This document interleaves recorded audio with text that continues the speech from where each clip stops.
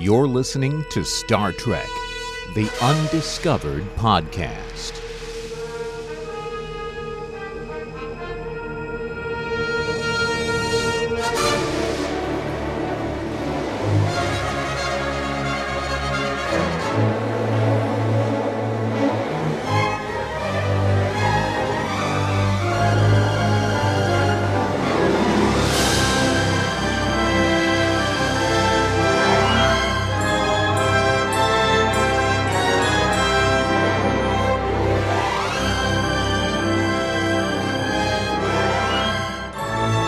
Good evening, everybody, and thank you for joining us once again for one more time in Season 1, because we made it. This is our Season 1 finale. Everybody, round of applause for Season 1 finale. All right. We have been at this 6 months now. It has been so exciting and so humbling, too, for all you listeners to give us the feedback that you're enjoying the show and digging what we do. We can't thank you enough. So let's get this party started. We are, as promised, talking about the movies tonight. But first, let's meet our panel. Joining us, it's been quite a few shows since we've had him on. Ken Radner is back. What's up, Ken? Hey, everybody. How you doing? I'm really glad to speak to all of you again. And this is great. Our first season completed. I'm very proud. I think everyone's did a fantastic job. And I'm so thankful for everybody that's been listening to us and keeping us along. So thank you, the listeners, for listening to us. Thank you, Ken. And hopefully at the end of the show, you'll have some information about your upcoming podcast. Joining us once again, he was here the first episode. He's here the last episode of this season, Mr. Dan Hulley. What's up, Dan? Good evening or afternoon or wherever it is when you're listening to this, but I'm just happy I've made 3 appearances in a row that were actually scheduled without chaos befalling my life for once. And a movie, this is a movie episode to boot, which you had been missing the films. But that's a perfect segue because we're talking about the films as a whole. Let me add in case you didn't know, that I am your moderator, Greg, but I will be giving input tonight on these films. I still have been forgetting, after all these weeks, I've been forgetting to introduce myself, but now I got it. Okay, so as far as our guest tonight, very special guest, because one thing that I always say about the Star Trek movies is that I really appreciate when fans of movies, cinephiles, appreciate these movies for what they are. You know, they don't look away and go, well, it's Star Trek, I'm not really into Star Trek, or whatever some of these per se. I know the most famous non-Trek watchers who enjoyed more or less some of the Star Trek movies were Siskel and Ebert, but they are not here tonight. But Sean Faust is our cinephile guest for tonight. What's up, Sean? Well, lots of stuff. If you tilt your head back, you'll see some of it. Thanks for having me here. I like movies, but I also do like the television show Star Trek as well. I'm not as up to date on most of them, almost all of them, as you are, but I do enjoy a good film and a good film score. Yes, we will talk about those scores because the Star Trek films that's part of their makeup. Maybe more than half of them they just got such great classic scores, putting some of the greatest film composers on the map with Star Trek films. So you have a perfect segue there. You are a fan of the films. We've talked about this. That's why you're here. Where did you stand, though, before the films happened in your life? Did you gravitate to the movies just first and foremost? What was your history, though, on watching the series, any of the series? Well, being that I was born at a very early age, and I've never been any older than I am now, Star Trek had always been around. The first movie I saw, I'm pretty sure, was the first one on HBO, but I think my indoctrination would be the second movie. But Channel 11, when it was WPIX in the late 70s, early 80s, around dinner time, was always showing the original series. And then Saturday mornings had the cartoons. So it was always on at some point, whether it was dinner and then the news was on or whatever crap was happening. But I think I fell in love when Spock died. Is that a spoiler? Do people know that happened? And we always put a warning for the Star Trek newbies in case they haven't seen any films to refrain. So that's another perfect segue. We are talking about all the films tonight and all the errors. But being that I had experience doing the MSV podcast SNL Movie Roundtable, we will not be giving in-depth reviews of every movie, except we will go over each era, the Kirk era, the Picard era, the JJ era, and just give our general impressions of these films. So as we are starting with the Kirk era, let's talk about what happened and how these films, the history of how they came to be. 2 words, Star Wars. Star Wars was huge. Paramount had Star Trek, didn't know what they were doing with it. They were tinkering with it for years about whether they were going to do the Phase 2 series or something, because it definitely the fandom grew over the years, way after it was canceled. So then came Star Wars, which said, hey, let's cash in on this Star Wars thing. And they made Star Trek the Motion Picture, and thus the movies were born. We all know what happened with Star Trek the Motion Picture, but let's hear general impressions on them as a whole. Sean, as you are our guest, you look at the Kirk era, you look at what we've got out of it. What are your general impressions of these films as a whole? As a whole, the Kirk era? Mm-hmm. Yeah, those are some movies, man. So they started with the first one. Yeah, and yeah. And then they made a good one, and then they you got to go in order. And I was like, the motionless picture is gorgeous to look at, and I know it's supposed to be in 3D. So I mean, the visuals are gorgeous. The Goldsmith score, need I say more? No rhyme intended. But just aside from Faye Grant's husband, who became the priest on that TV show, and the woman from Megaforce, who sadly died of cancer not long after doing Megaforce. Not a lot happens in that movie. We're in a side warp thing. What is that side warp thing? Oh, that's right. We wanted a 3D movie, and we want to have a movie-length movie that is more than just Mariner's film about space dock. So, yeah, I mean, I love the score. I love that Jerry Goldsmith used that bong thing that James Horner used in Battle Beyond the Stars. It's like bong. It's like some kind of moog through a thing. And that's my professional description, is moog through a thing. Bong. For Star Trek the Motion Picture. Yes. We've been reviewing movies solo on this show, and I'm thinking we might do all of them. And it'll be interesting to talk about Star Trek the Motion Picture. I have my feelings on it. But one thing that it did do was it did gross enough for them to do a second one. And the second one, of course, which we did talk about on this show, it was a make or break Star Trek thing. If this movie wasn't good, there would be no more Star Trek as we know it today. So then came the 2, 3, 4 trilogy as a whole. What are your feelings of those?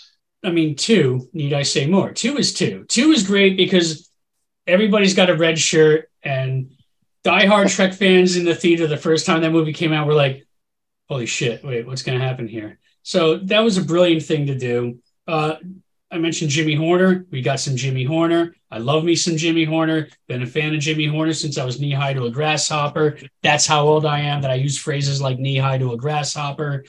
2 is just a perfectly made film, with or without the deleted scenes. I don't care about Scotty's nephew, but apparently he does in the extended version. But that score, so gorgeous. The third movie, I think it's fine. It's got my favorite moment in Star Trek still, which is stealing the Enterprise. Although Mariner's film, her fan film in season 1 of Lower Decks, might be my favorite Star Trek scene now. But 3, it slows down a lot at the end. It's not consistent. Shatner's Christopher Walken impression is kind of, I have had enough of you. It's got to go, right? And, it's like, you Klingon bastard, you killed my son. And he's like, sorry about that. Like, just Jim the Drunk and Denny Crane fighting on a cliff.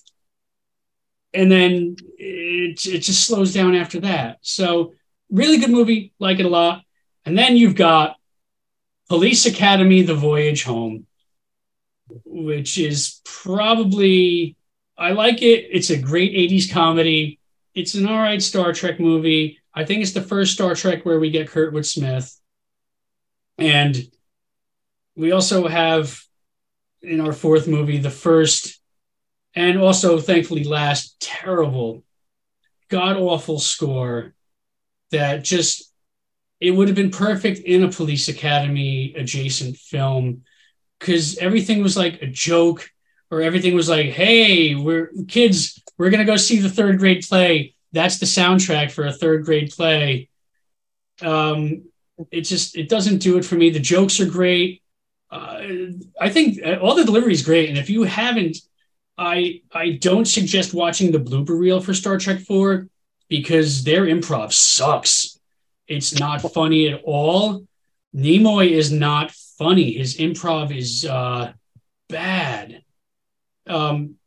Star Trek 4: The Voyage Home, great 80s comedy, just the worst. I hate that film score so much. No offense to Mr. Leonard. We've gone over this to Mr. Rosenman. Yeah, we've gone over that. I don't know if I see it the way you do, but hey, opinions are of art. All opinions of art are valid. All right, so now we're getting to this 5. one. You're all wrong.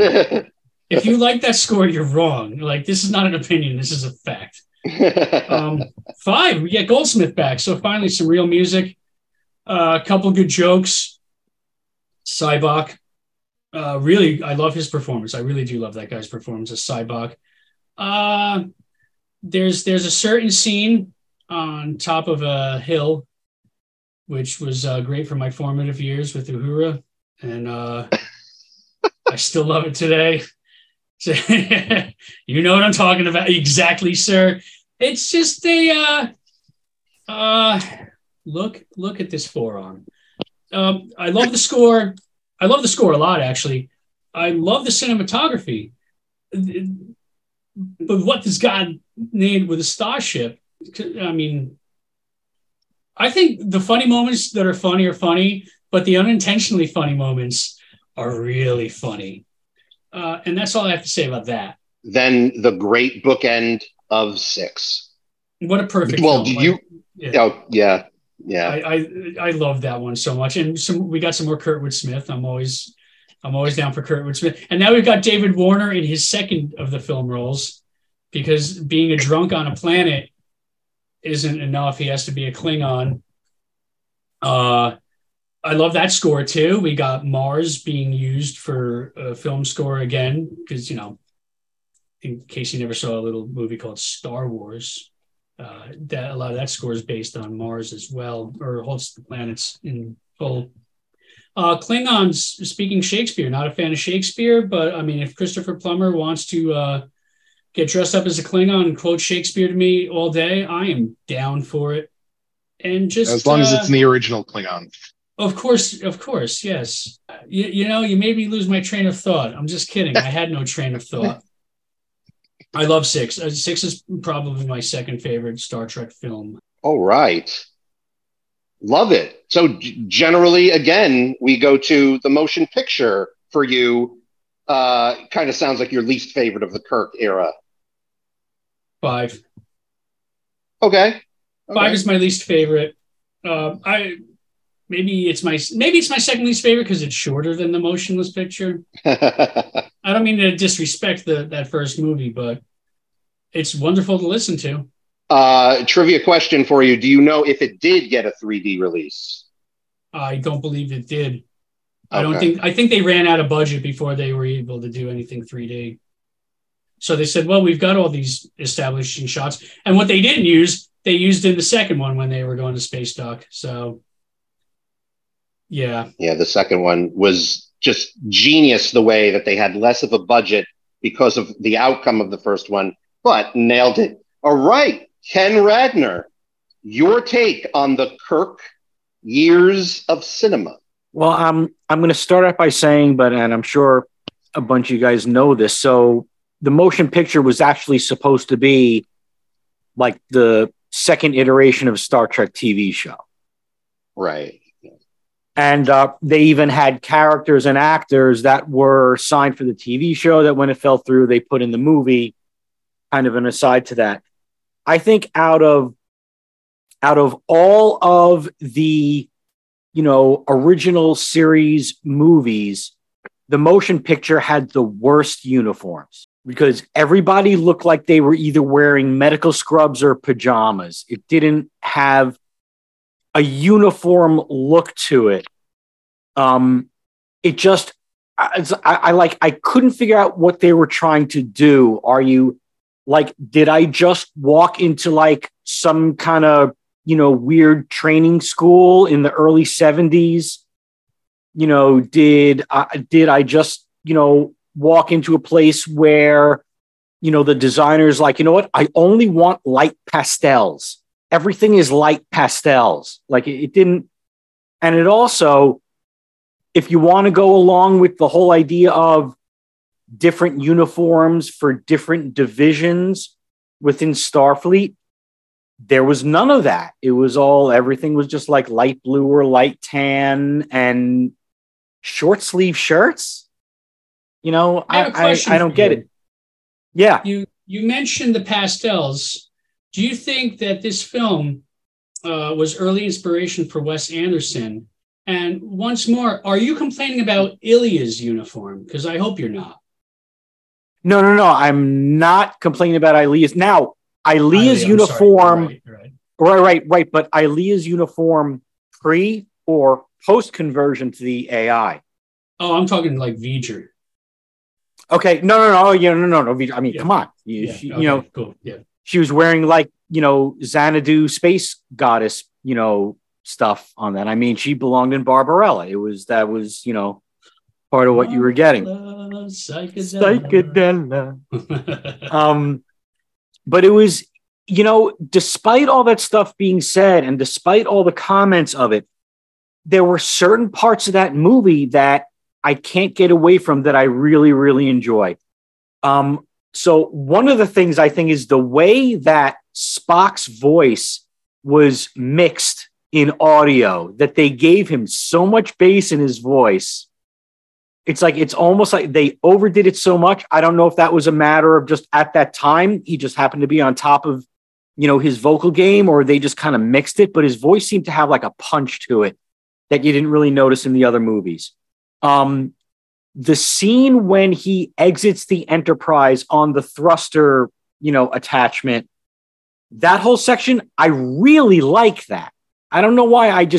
For some reason, I just really like it.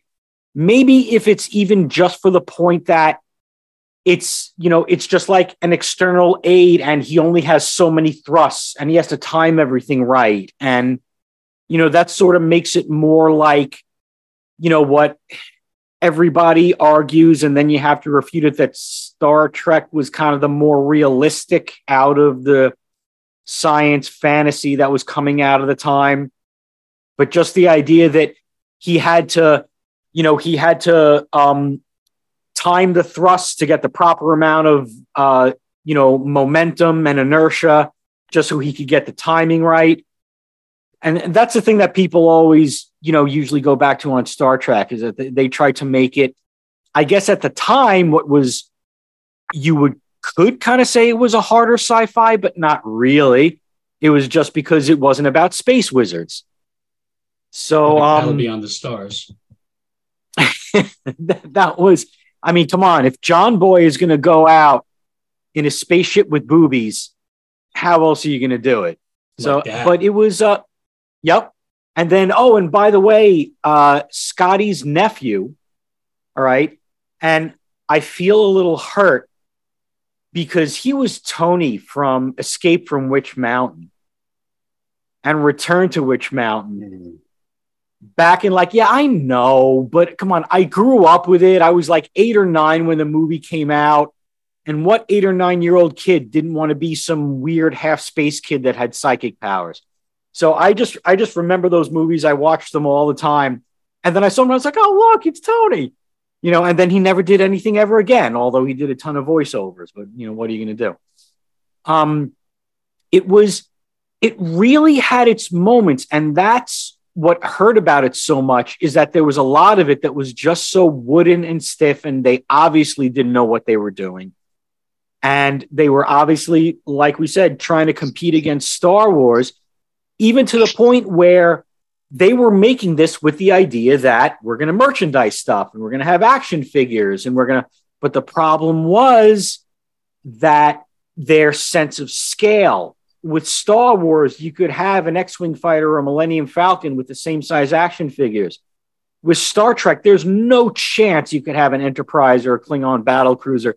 The thing would be the same size as the USS Flag from G.I. Joe. I mean, the thing would be like 7-8 feet long, because you got 400 people on this thing. So that was the one thing they kind of never really thought out. And I remember myself being very underwhelmed with the offerings they had, because the action figures weren't well done.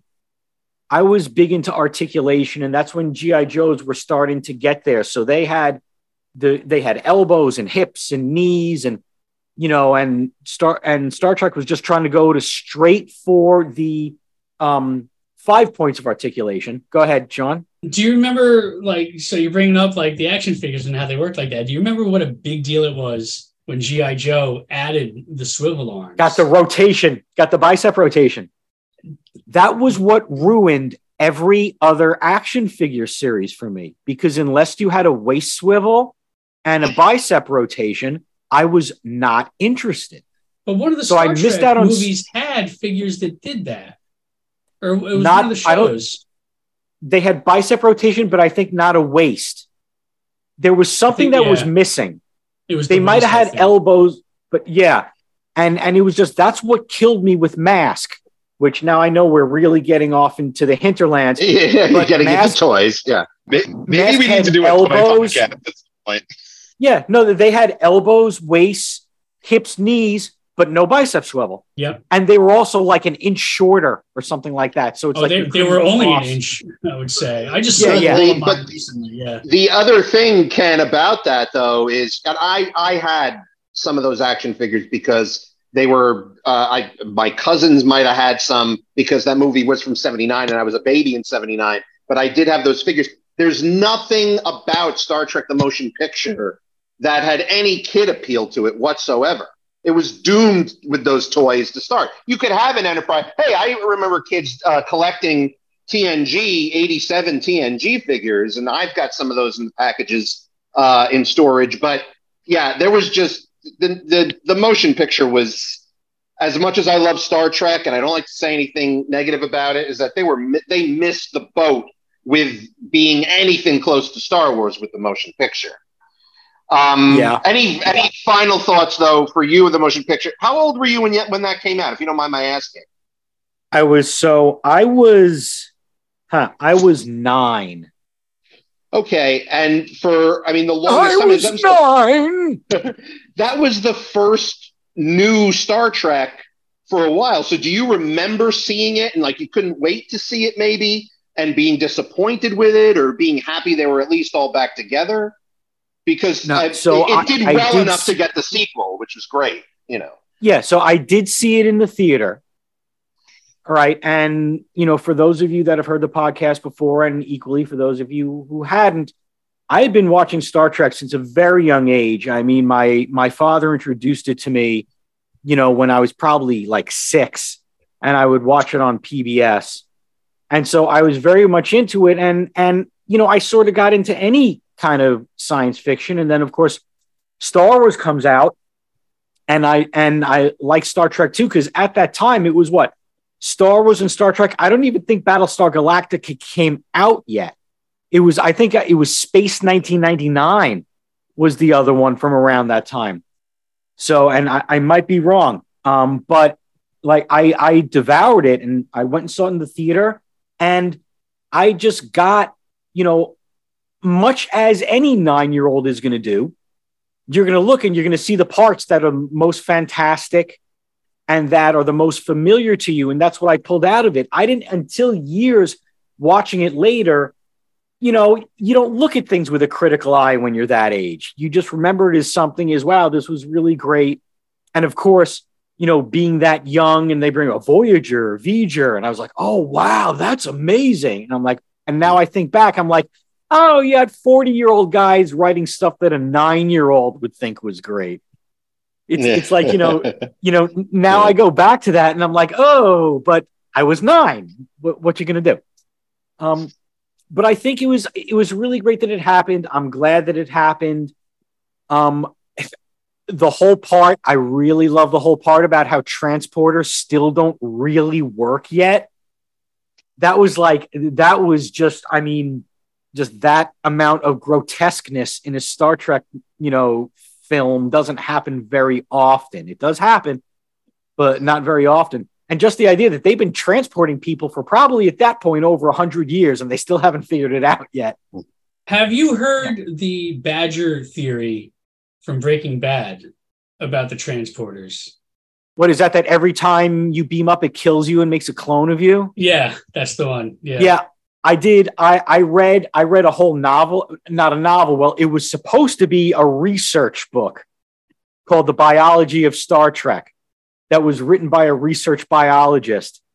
And then there was a whole other thing about, they went into the guy who was supposed to have developed it and what he tried to do, and he was trying to make it not that way. But like when you listen to like what Michio Kaku would say about it and what this woman says in her book, there's literally no other way it could be. And the thing that really I realized at that point is, do you realize that probably at some point when you sign up for Starfleet, you're literally signing up that I hereby give my life at this moment. Like you're allowing yourself to die as soon as you sign into Starfleet. Because once you sign in and they approve you, they beam you over to Starfleet headquarters. Welcome to Starfleet. Don't forget to sign the waiver. You're murdered. Right. You get murdered immediately. Yeah. Yep. And all you are now is just, kind of like, we stuck a thumb drive in and downloaded everything. Have fun.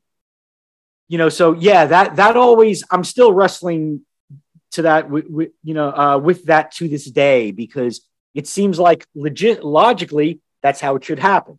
But of course, Star Trek wanted to do, no, everything is in the beam and it just reconstitutes you. There's nothing that's different because it's actually the physical energy patterns that we got from, the molecules. And I'm like, technobabble, but so that was, but I thought it was great. It definitely had its great moments to it. I'm glad that it happened. I don't regret it in any way, much as some of the other original series movies I will speak about. Take it as a trilogy with 2, 3, 4. Okay, so 2 and 3. Well,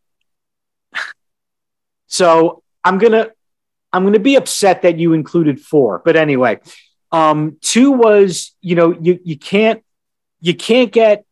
Well, obviously, you can't get better than that, than an original series. It's been said. There's really not a whole lot I can say about it, except for now I found photo evidence that Montalban's chest was actually real. And so now I'm willing to admit that. And also, when you look at past pictures of him, the man was a bit of a chest beast. Disproportionately, his chest was very, very big. And then you're like, but his arms are like kind of, he obviously works out, but to the size of his chest, like it can't be real. No, it was real. Like they got pictures of him walking in like a flamenco outfit with no shirt on. And you're like, this guy's chest is like 3 times the width of his hips. It was ridiculous.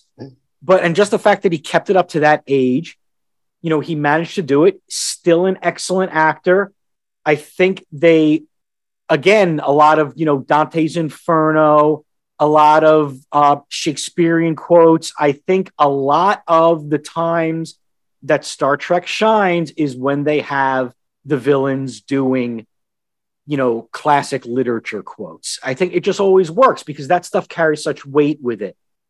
And, they tend to carry a lot of weight with them. If you're going to be an enemy of the Federation, you better, bring your A game because, there's no other way to get through it.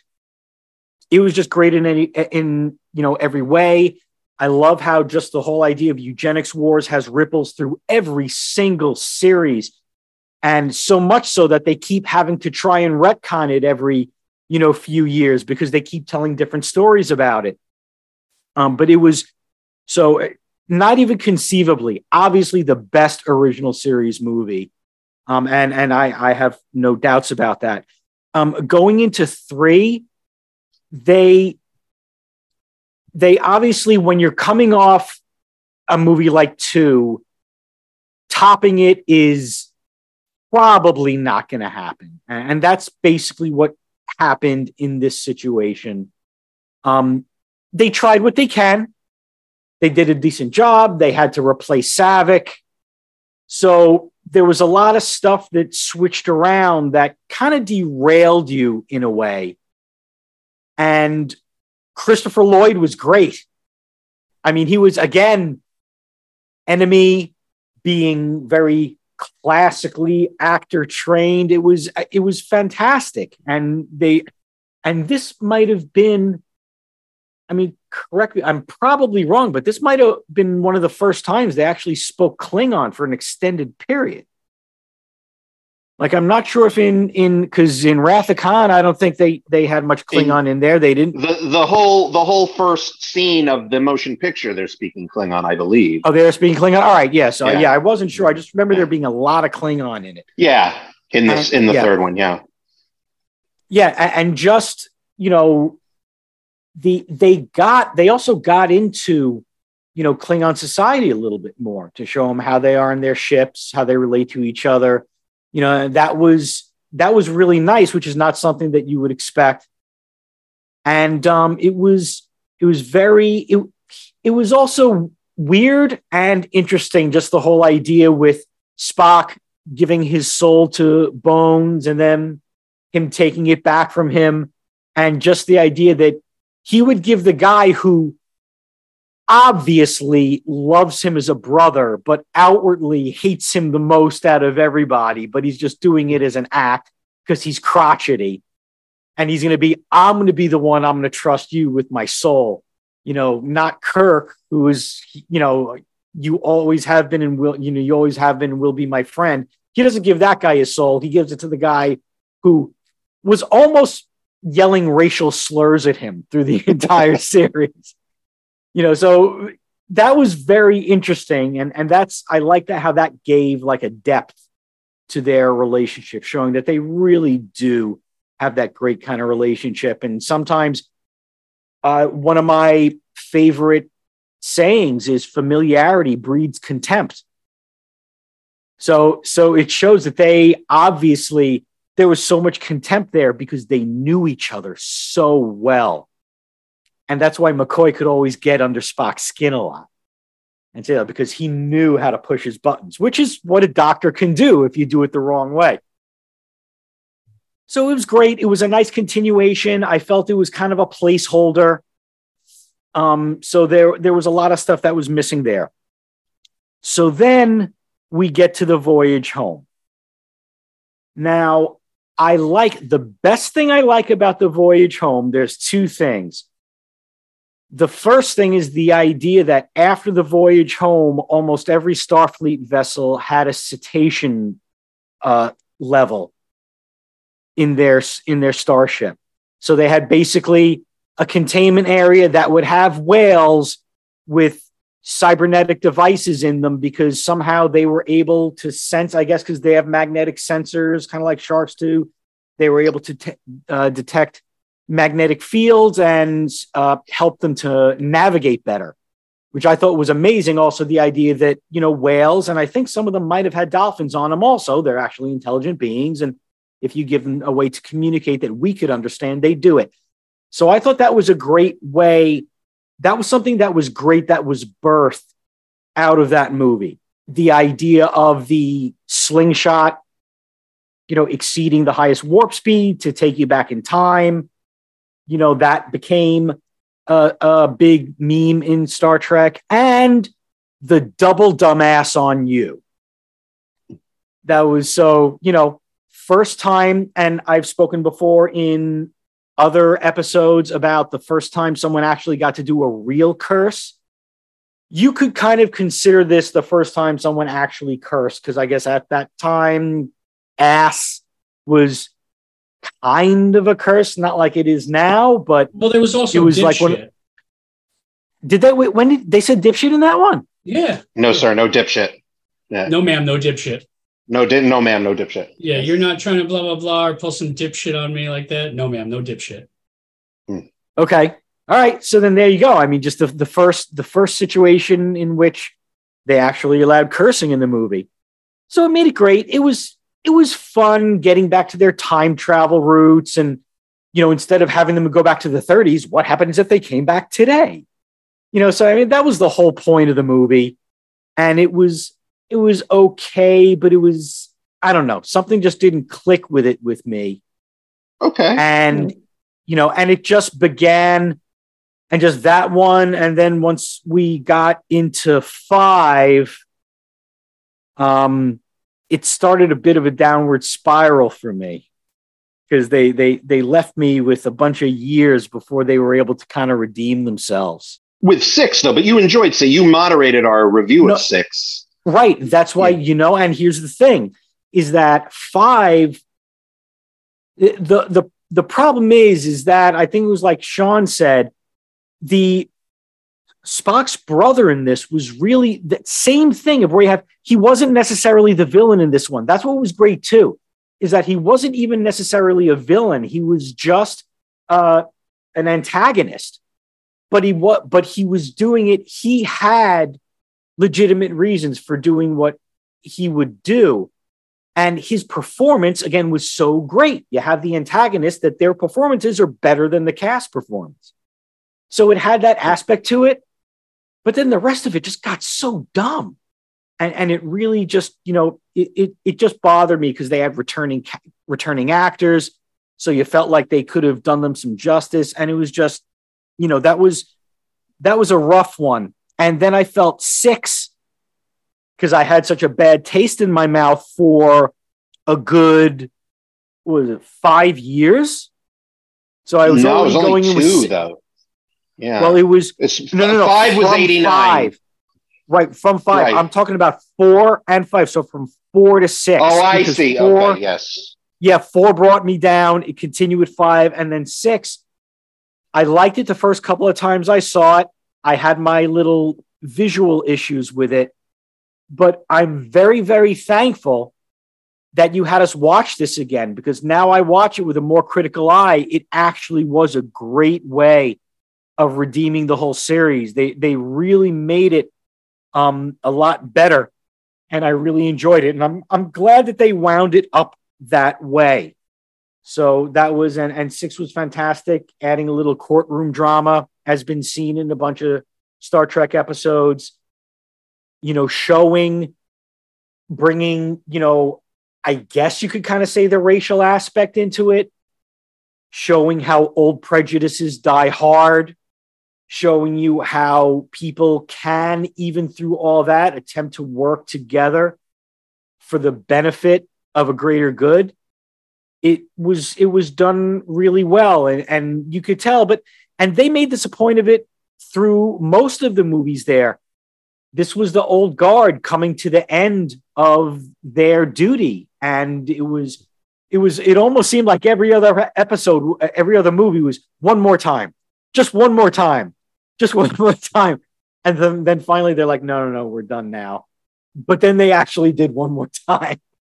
So, but that, yeah.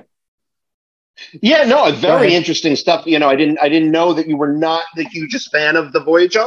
Yeah, it was just, that's the thing, is there was stuff about it that I really liked, but I just thought the stuff in modern times was kind of silly. And then the thing that always got me, because at that point, so I was 15. So I was starting to even get the like basic ideas of like what temporal mechanics might be from a science fiction viewpoint. And just the idea that Scotty would go back and show a guy how to create transparent aluminum. And then his excuse is, how do we know he didn't invent it? And it's like, Scotty would have known who invented it. So he could have just taken McCoy aside and said, this is the guy that invents it. It doesn't say how, Gotcha. But I was just like, you're really willing to just like, I understand cowboy diplomacy, but that kind of, you realize you're going to have Section 32 agents coming back like just 3 seconds later and killing that guy and doing it, changing everything else. Section 32? Anyway. Oh, did I get the number wrong? Is it 31? 35? Okay. 31. Okay. All right. On that note, so I'm Holly, old. Your take on the Kirk era? I think both these guys covered it more in depth than I probably can. So one, the motion picture is probably my least watched of the Kirk era Star Trek films.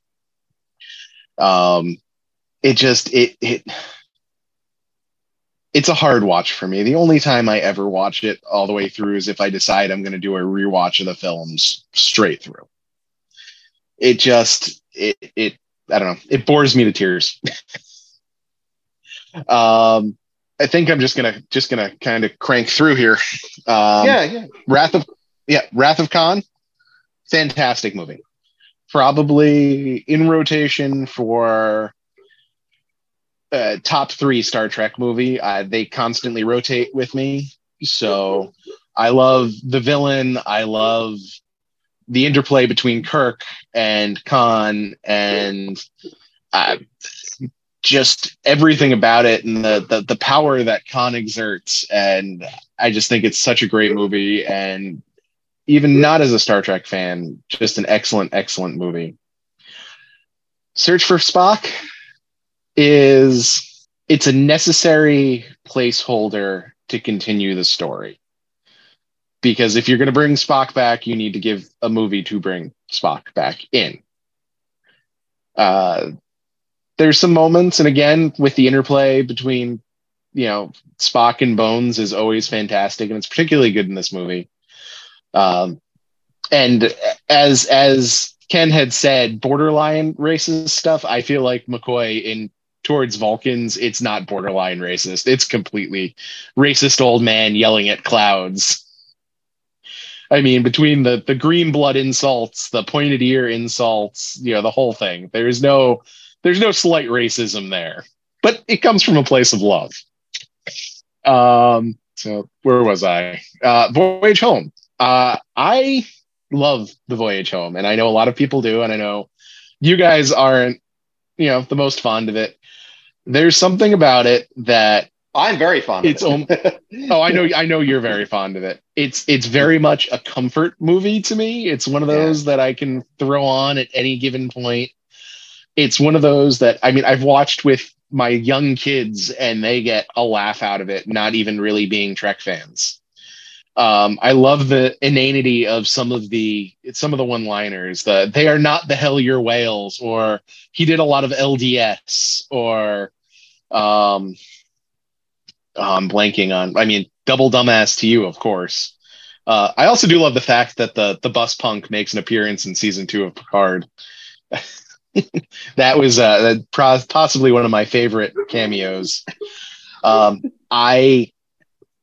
I always love the effect of the bird of prey coming down and squishing the trash can while it's cloaked. There's something about that effect that I always thought was one of the coolest, 10-second clips of effects footage. Simple, but fascinating and just very cool. Let's see, 5, as I'm cranking through. Am I on 5? Yeah. I'm looking forward to this one from you. Yeah. 5 is probably my second least rewatched. To be honest with you, I don't remember a damn thing about 5 off the top of my head. It's been such a long time since I've watched it. It is completely blank to me. And I will be 100% honest with you that I have probably watched, as I said, that in the motion picture the least amount of times. And for some reason, that one has left such a little impression in my head that I don't really have much of a reaction to it. Now, 6. The Undiscovered Country. I could probably wax poetic upon for hours. Not only top three, usually one or two Star Trek film of mine. One of my favorite films in general. I love the fact that it's a Star Trek political thriller. I love the court scene. I love even the Pepto Bismol pink Klingon floating blood, the horrible animation for the Klingon floating blood, the accusations towards Kirk, the rescue, the scenes in the prison. I mean, I just absolutely it it's so good. It's so well written. It's so well acted. The villains are good. Them tearing apart the ship in investigation, them counting the torpedoes. Just something about the amount of detail put into such little things, or them finding the boots in the guy's locker and dropping them and start accusing him. They look down and he's got the webbed feet from an alien Star Trek that I don't think you ever see again. I do also have a slight, I don't know if it's a bias towards it, but I believe I'm quite a bit younger than you guys. But Undiscovered Country was the first Star Trek film I saw. It was actually the first movie I saw in theaters. So, and I think what year was Undiscovered Country out? 91. 91. So I was 7. So yeah, the Thanksgiving of 91. Yeah. And I had a choice to go see that or the Christmas movie where the reindeer gets stuck and the family rescues the reindeer. And my parents were shocked that I chose to go see Star Trek: The Undiscovered Country with them. That's a hell of a great choice. Because I don't know what the hell is this reindeer stuck Prancer. I think that was it. Yep, I think that was it. My cat's name was Prancer at the time, so I remember it starring Johnny. I hope you guys do an episode of Prancer then, please. When we do Prancer, yes, we'll definitely have you back. I mean, if it got brought up, I got to hear all about it. So that is my quick rundown, I guess, of the Kirk. Great stuff, Holly. Yeah, the only thing I would follow up is with 3. I recently watched it because we're actually going to do a full review of 3 for a bonus episode. And I recently watched it. I'm yelling at it to be better because I'm appreciating it. What a great story it is. But yelling at it that it wouldn't appeal, that I'm not. If I was watching it from the outside looking in as someone who just watched Wrath of Khan, and that was my first take on Star Trek. And if I loved Wrath of Khan, I'm looking at 3 and I'm like, yeah, you are. It reminded me of when I watched The Dark Knight Rises. It's only if I watch the trilogy. While with Star Trek 3, it's only if I watch 2, 3, 4. If I do a watch of 2, 3, 4, all their movies as a whole. With 5, it's very interesting. You should say that, Holly, because I have to rewatch it to remember or not whether I hate it. But from what I'm at the top of my head, I think I want to say that it might be a Star Trek film that gets a little bit more hate than it deserves, because there's from Kirk's speech about knowing when and how he's going to die and kind of getting that to the era of films we're about to talk about. It kind of really it kind of really did some foreshadowing for that and some Star Treks to follow. I can't say that I like it better than most, but I don't think I hate it as much as most. And of course, Star Trek 6, The Undiscovered Country, phenomenal. Well, as we get into the Picard era here, this is interesting because some people think that only First Contact is the good movie of this crew. And I don't agree with that at all, because I happen to love Generations. I happen to think that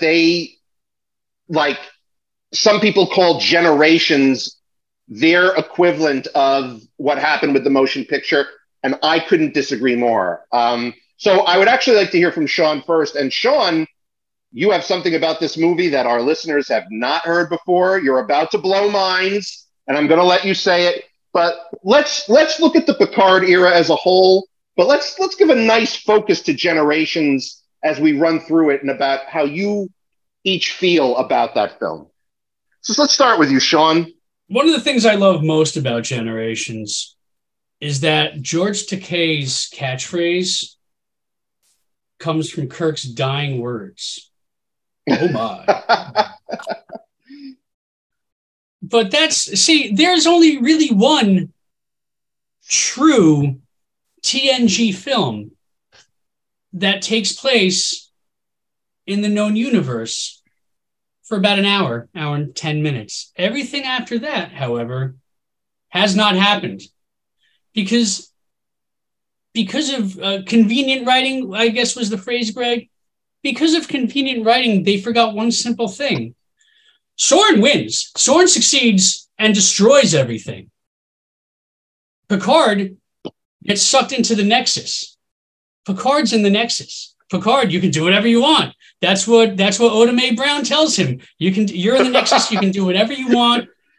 He never leaves the Nexus. He never once leaves the Nexus. Everything he finds Kirk. Kirk's in the Nexus. He's like, I don't know what I'm doing here, but the scenery changes every 5 minutes because this is a prelude to Denny Crane, where mad cow disease, something new every 5 minutes. Soren destroys the moon, sends the Nexus over the planet, blows up that planet. Everybody gets sucked into the Nexus or killed. And that's it. I know Picard saves the day, and him and Kirk, they beat Soren. No, they beat him in the Nexus. Soren is alive in Picard's mind inside the Nexus. They never get out. So because of convenient writing, Picard saved the day, but they never left the Nexus. So anything that's happened since the moment Soren blew up that moon and sent the Nexus to blow them up happened inside the Nexus. Why does nobody talk about this? Why? Exactly. I know. Very convenient writing. Sean, anytime he tells anyone that, are you, Ken and Holly, are your minds blown? I have actually heard a version of this before, and it definitely makes sense. During the times I saw the movie for, the first couple of times I saw it, I have this issue where I tend to take things at face value. So I was like, oh, all right, they got out. And there is even a sequence where they show them getting out, but how do you know that was even real? Because once you're in, you're in. And then the whole thing with him meeting Guinan, well, he met Guinan in the Nexus, and maybe everything else is just them together. But she also says that she's a figment of his imagination. Yeah. She's or this is how you perceive, or this is how you see me, or something like that. Yeah. So I have heard about that before, and that's always and that's one of the things that Star Trek has with it consistently is, and I think it's more of a logistical thing, that you have people like writers changing so many times that they keep writing different storylines and each one contradicts the other one. So they have to kind of figure out a way to make it work. And that's one thing that Star Trek definitely has going on more than a lot of other franchises, is that because they include so much crazy science fiction fantasy stuff that you almost have to backtrack every few years just to make it make any kind of sense. So that's actually a great point. You heard it here first, folks. Fix it. You heard it first on What Does It Matter podcast, but that's not a podcast. My only question is, does the Nexus exist within the mind of a little boy shaking a snow globe? Only if Howie Mandel is involved. Or Denzel. Or Ed Begley Jr. Ed Begley Jr. So or Mr. Feeney. With you figuring out that as you don't call it lazy writing, but convenient writing, is that then where your psyche, if you will, took you with the rest of Jean-Luc Picard's stories? I mean, whatever was to come that followed that. Before we go any further, as far as Jean-Luc Picard's further stories, I have not seen season 2 nor 3 of Picard yet, so no problem. I would really appreciate not hearing any more. I already knew about the punk guy on the bus, so I already knew that.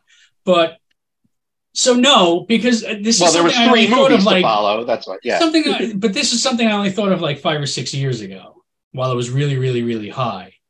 So now that I'm sober, all right. So Generations is also probably my third favorite Star Trek film, and with Star Trek: The Motion Picture, in the first one, I mentioned Faye Grant. Well, I mentioned her husband. Now I'm going to mention Dennis McCarthy, who scored something that Faye Grant was in. I love McCarthy's score for Generations. I think it's wonderful.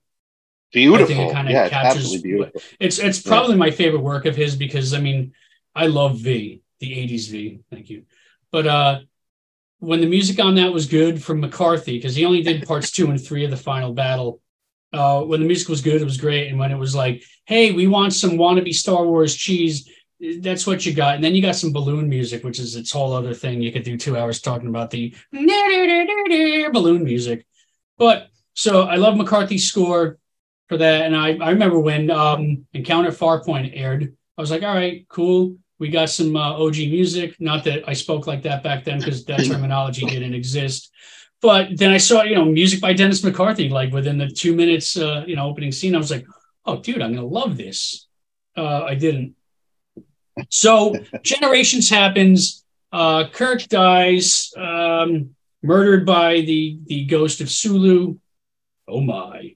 And but alongside the Nexus. So Kirk is dead because he died there. Or he died in Picard's brain inside the Nexus. So much to think about inside the Nexus. First Contact. Jesus, what a great film. I mean, it does create some loopholes with the original series. However, if you watch that as a standalone and just ignore anything that came before it, this is a really fun movie. Probably my second favorite score. The only other spoiler I know, by the way, about Picard is the theme from First Contact is also the theme for season 3. Spoiler alert, everybody, in case you haven't seen it. Thanks, Craig. I like First Contact a lot. Probably my fourth favorite Star Trek movie. Insurrection, I have zero opinion on because I've never seen it in one full sitting. Saw it in the theater, fell asleep halfway through. Rented it, fell asleep around the same part. Tried years later to watch. I've seen every part of the movie, just not one consistent sitting. And I think there might still be about 5 minutes towards the end. But from what I understand, I'm not missing anything. I can't speak to that, so I don't know. I know that Salieri is the bad guy again, because, practice. And it's once again a beautiful Jerry Goldsmith score, but I think it's so much of a lullaby that movie, it doesn't matter what time of day I put that on, I'm getting a nap whether I want to or not. So when insomnia kicks in, I should just own that movie and just pop it on. And if I ever see that movie in full, I got to go and see a doctor. So there's that. And then you mentioned Dark Knight Rises before, and I really love that movie about Tom Hardy being born in darkness and molded by it. And then there's also Nemesis with Tom Hardy being born in darkness and molded by it. And what do I have to say about that? That's a piece of shit movie. And just because it was better than Insurrection doesn't make it a good movie. And just because I've seen it in full and I have an Insurrection doesn't make it. It's terrible. And I would rather watch paint dry with grass growing through it than to watch Nemesis again. The budget sucks. The acting's, this is a bunch of people like, I want to work with you again, and we need to fulfill a contract. But there's other stuff I'd rather do. But apparently there's a 2.5-hour cut of that movie that's really good. I'll take their word for it, but I have to dye my hair that day. So, but I was always very appreciative of your thoughts of Generations, though, because if you didn't care for that one, you would like only one of them, which a lot of people only like First Contact. But Captain Radner, I know that Next Generation means the world to you. It means your heart. And my thoughts on Generations is that it's a beautiful film.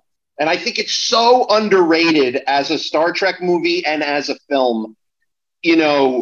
And I remember seeing it in the theater, and I remember it really is what brought me into the Next Generation world. It's also a Christmas movie. Yes, it's a Christmas movie because it's a Christmas movie. And I know your feelings on first, but let's take a whole look at the Picard era, because I actually don't know what you think of Insurrection and Nemesis, but I don't really know what you think of Generations for that matter. What is your general impressions of the Picard era, starting with Generations? So Generations was something, much as we have mentioned, but not to as severe a degree as with The Search for Spock. Knowing that we had ended the original series era of films, moving into the Next Generation era of films, everybody wanted some semblance of a crossover or a handing of the torch. That's what this movie was. Regardless of whatever direction it would take, the overarching idea of this movie was, we will now pass the torch to, well, literally, quote, the next generation. Just the idea that they had Malcolm McDowell in it. Is it Roddy McDowell? Am I saying them wrong, McDowell? I always get those McDowells confused. It's Malcolm. It's Malcolm. It's Malcolm. Yeah, it's the guy from Tank Girl. Yeah, the guy. Tank Girl. Come on. I mean, just the the last time I saw you, you were doing some really strange things with underage girls in a movie. You're not sure about that, Sean? Was Clockwork Orange? I have a thing with eyes, so I can't watch that movie. Oh, Yeah, okay. Yeah. Well, that makes a lot of sense. Almost a lot like First Contact has a couple of things with eyes. God damn it, that first scene. But Yeah, it's right in the beginning, but that's it. Oh, dude, I totally forgot about that. Thanks for reminding me. Yeah, I know. Sleep well tonight, sir. Eat me. I'm gonna chime in, Ken, to ask. Yeah. Did you mean him an in joke, if you will, about him being in Clockwork Orange, or about him being in Time After Time? No. It was actually Clockwork Orange, where he brings the two girls home from the record store. Oh, so if it was, yeah. Time After Time, he was just like he was just the antagonist to Christopher Reeve, right? No. No, that's Somewhere in Time. Somewhere in Time. Okay. Time After Time. Okay, no, the other one was the David guy with Warner the time was machine. Jack the Ripper. Yeah. He was H.G. Wells. David Warner was Jack the Ripper. Yeah. And I forget who the lead actress was. In Time After Time, Mary Steenburgen. Mary Steenburgen, yeah. Okay. I always go to Vet Mimeo, but yeah, Mary Steenburgen.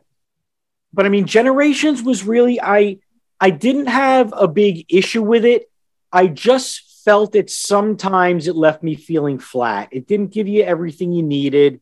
It seemed like it was more of a, here we go, we're going to bring all these guys in that are your favorites, and we're going to spread everything out, and we're going to set the groundwork. And now because Kirk is letting you know it's okay, well, then it's okay, for us to proceed along with just doing Next Generation movies. So I felt in a sense it was necessary. I didn't feel it was bad per se, but I felt there were points that were sort of lacking and could have been held up in a better way. I like the idea of, same thing we discussed before, Soren being in this one, the villain, but technically the antagonist that has a well thought out reason for doing what he's doing. This is something I noticed that they started doing a lot around the Next Generation era, is that your bad guys would actually have a reason for doing what they're doing. They weren't just mustache twirling villains. They had a trauma they were acting off of. So that was a nice thing to add. It just didn't seem like it was enough. And I felt that I guess at this point, after Sean's insight, the quote unquote death of Kirk, even though the way they put it, it still kind of lacked a little something to it. I don't think it kind of seemed an anticlimactic kind of death for him. And also what I noticed in the movie is Shatner wasn't being Kirk, Shatner was being Shatner. He was, I'm going to live on a ranch with some horses, and I'm, going to cook, food and split logs. And he was being his idealized version of himself. He wasn't being Kirk anymore, which, to a certain degree, you could say he was doing that all the time, but I think it was way more obvious with this one. I'm not going to say a whole lot about First Contact because I've already done that ad nauseum. So you guys can look at our First Contact or listen to our First Contact podcast. One of the best Star Trek movies, possibly aside from Wrath of Khan.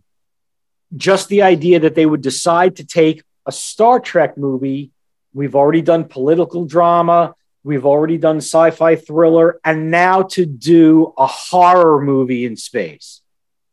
To bring that aspect into it, something completely new. Some of the best acting, best cinematography, best special effects. All the characters are where you need them to be. And they all shine very, very well. All the actors put up a good performance. And it just, there's not enough that I could say about it. So I'm going to skip ahead. Just beside the fact that I'm going to say Jonathan Frakes was involved in directing it. And also, if you notice, everything Jonathan Frakes directs tends to have a dark aspect to it, which is what I always appreciate about his work. Moving on to Insurrection. This movie wounds me deeply. And it wounds me deeply for a different reason other than that it basically sucked. It wounds me deeply because I have a family member. So we have family in different parts of the country. Some of the parts of our family live near Hollywood and actually worked for, it was either Universal or Paramount at that time. Well, that would have been filmed at Paramount. Right. So they worked for Paramount. One of my family members went out to visit and they said, "Hey, I work at Paramount. You want to tour the studio?" They said, "Great. Let's get a tour of the studio." Insurrection was filming at the time.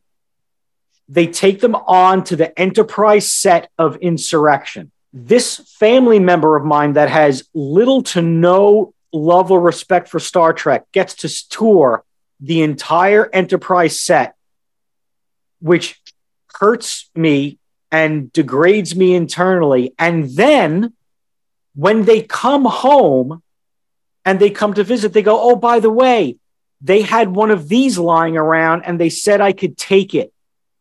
Full production script of Insurrection. So I had the full script of Insurrection. I probably still have it somewhere in my house. I read the whole damn thing before the movie came out. So I knew everything that was going to happen. And when I watched it, I was like, wow, this is so much worse than the script. and it just hurt. Yeah. Because this was the closest I've ever been to an insider in Star Trek. And just the idea that I got to see it before it even happened, and it was so damn disappointing. I'm sorry, go ahead, Greg.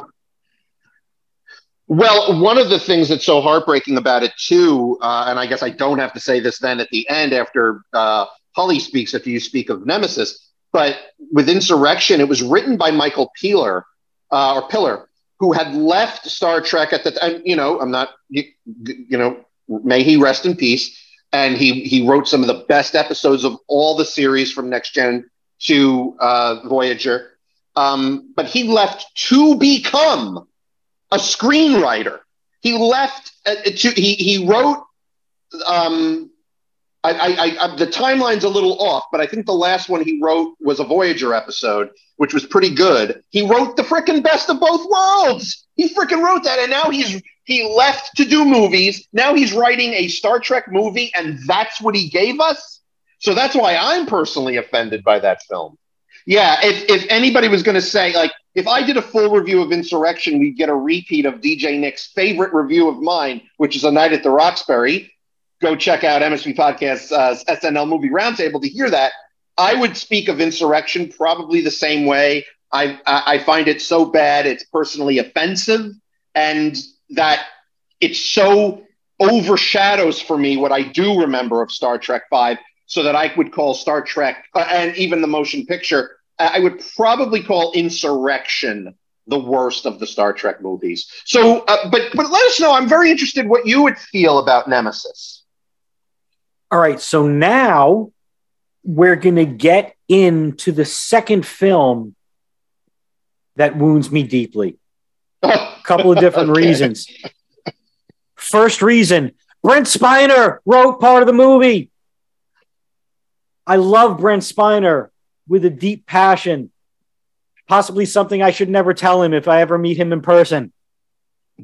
And just the idea that he wrote this, and I watched an interview where he was talking about how they were writing the movie and what they were thinking, and their original ideas were just like so, out of the box, and they finally settled on this. And then when they decide at the end who's going to die, and Spiner's like, well, it's going to be either this one or this one, and we have to make a decision, and they make the decision. So it hurt me because, you supposedly lose one of our favorite characters, and that at the same time, he wrote the damn thing. And it's like, I know he's better than that. And I know he's so much more talented than that. And I never want to ever mention it if I'm ever in his presence, because I have a feeling he might have a few regrets about it too. I did like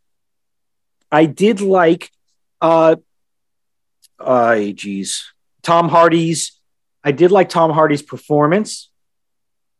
He definitely did a good job of being creepy. Okay. Can I smell your hair?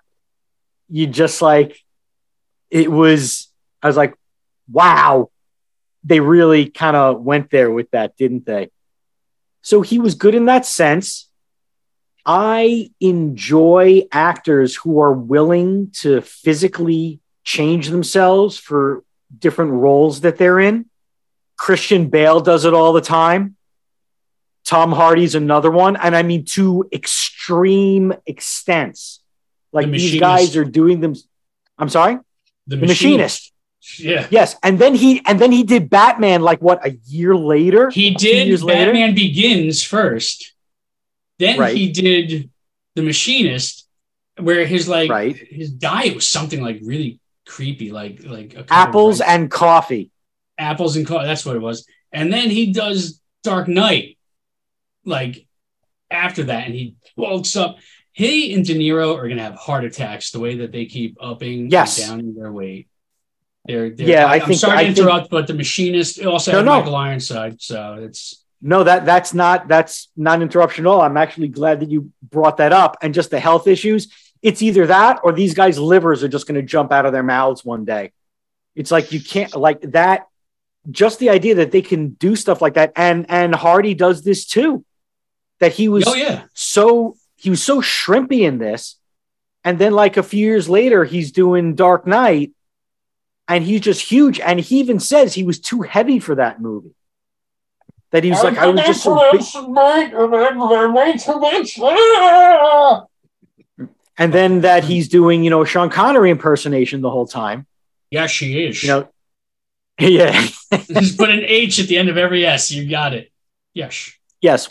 Well, you actually pronounced herbs because there's an H in it. Yes. Sure. And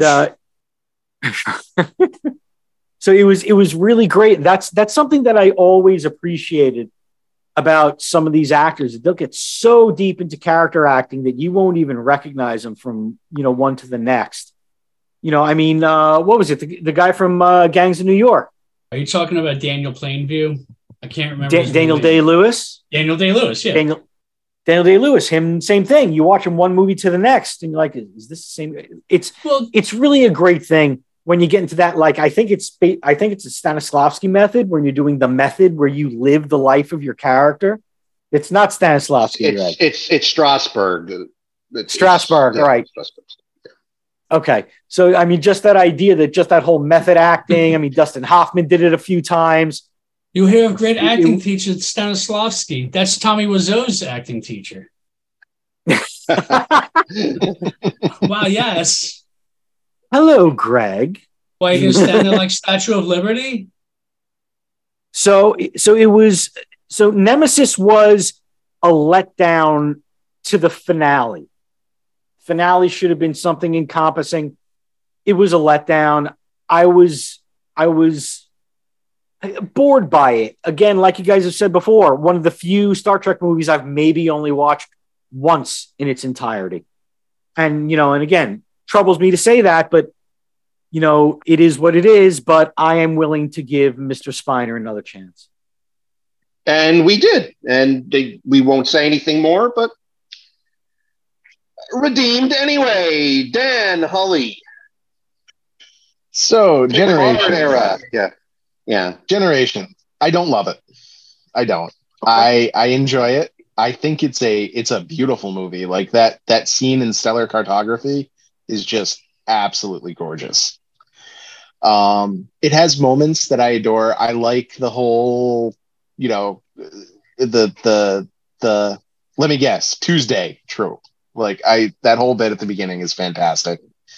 I like the ceremony on the holodeck. I kind of hate that they kill off Kirk by dropping a bridge on him. Well, I guess they didn't really kill off Kirk if Sean is to be agreed with there. So, but I hate that in Picard's Nexus mind inside the little boy's head shaking the snow globe that they dropped a bridge on Kirk to kill him. But I do enjoy it. It's as I've gotten older, I've actually liked it more. The first time I saw it in theaters, I was not thrilled. Although, funny story, my friend Mike actually broke down in tears when they killed off Kirk and had a full-out crying fit in the car on the way home. But yeah, I do enjoy it, and it's one that I do go back to somewhat often. First Contact. Another one of those top 3 constant rotating Star Trek movies. I love First Contact so much. I love the fact that it's a zombie horror action movie set in Star Trek. I like that you have almost those elements of the first Alien film where they're walking through the assimilated sections. I love Zefram Cochrane. I love drunk Deanna Troi. I really wish I didn't miss the episode where we deep dove into it, because that's another one I could wax poetic upon for long times. And I also am a sucker for a good time travel story in Star Trek, no matter what. Insurrection. Insurrection could have been a 44-minute long episode in season 2 of Star Trek. The quality, the plot, they did not need to make it a feature-length film. They did not need to shoehorn Picard driving an ATV like a madman into it. They didn't need to. It's just, it should have and could have been an episode in season 1 or 2 of Next Generation. It would have been fine. It would have been one of those ones that's like, oh, it's this episode again. I guess I'll watch it. But as a feature-length movie, hard pass. And Nemesis. Nemesis is a dumpster fire, to put it mildly. Why would you insult a dumpster fire in that way? You're right, because a dumpster fire at least helps eat up trash and provide heat. And provides entertainment. I hate the sets in it. I hate the sets on the ship. I think they're like some weird H.R. Geiger meets Star Wars, like just done badly. I don't like the action sequences. I don't like the fact that they killed off Data. I don't like how they killed off Data and then had Data's another android, just dumber, that was still alive, and then I won't spoil what happens to that either for Sean. Yeah, Sean, you're good. You're good. You're good. I just, again, I saw it in theaters at a midnight showing under the influences of several different chemicals, and I enjoyed it then. And then I tried to watch it not under the influence of said chemicals, and I have no idea what I was thinking. So yeah, it's very interesting how the Holly. Anything else to sum up the Picard years, or that pretty much does that for you? I think that wraps it up pretty well for me. It's so interesting how the Picard crew. I mean, they got First Contact, which is on so many favorite lists. Not just I always say it. It's up there with just sci-fi film fans. You don't even have to be a Star Trek fan. Of course, that was the film that we selected for DJ Nick to watch. The non-Trek watcher. He watched it. He's a cinephile himself, enjoyed the hell out of it, all great.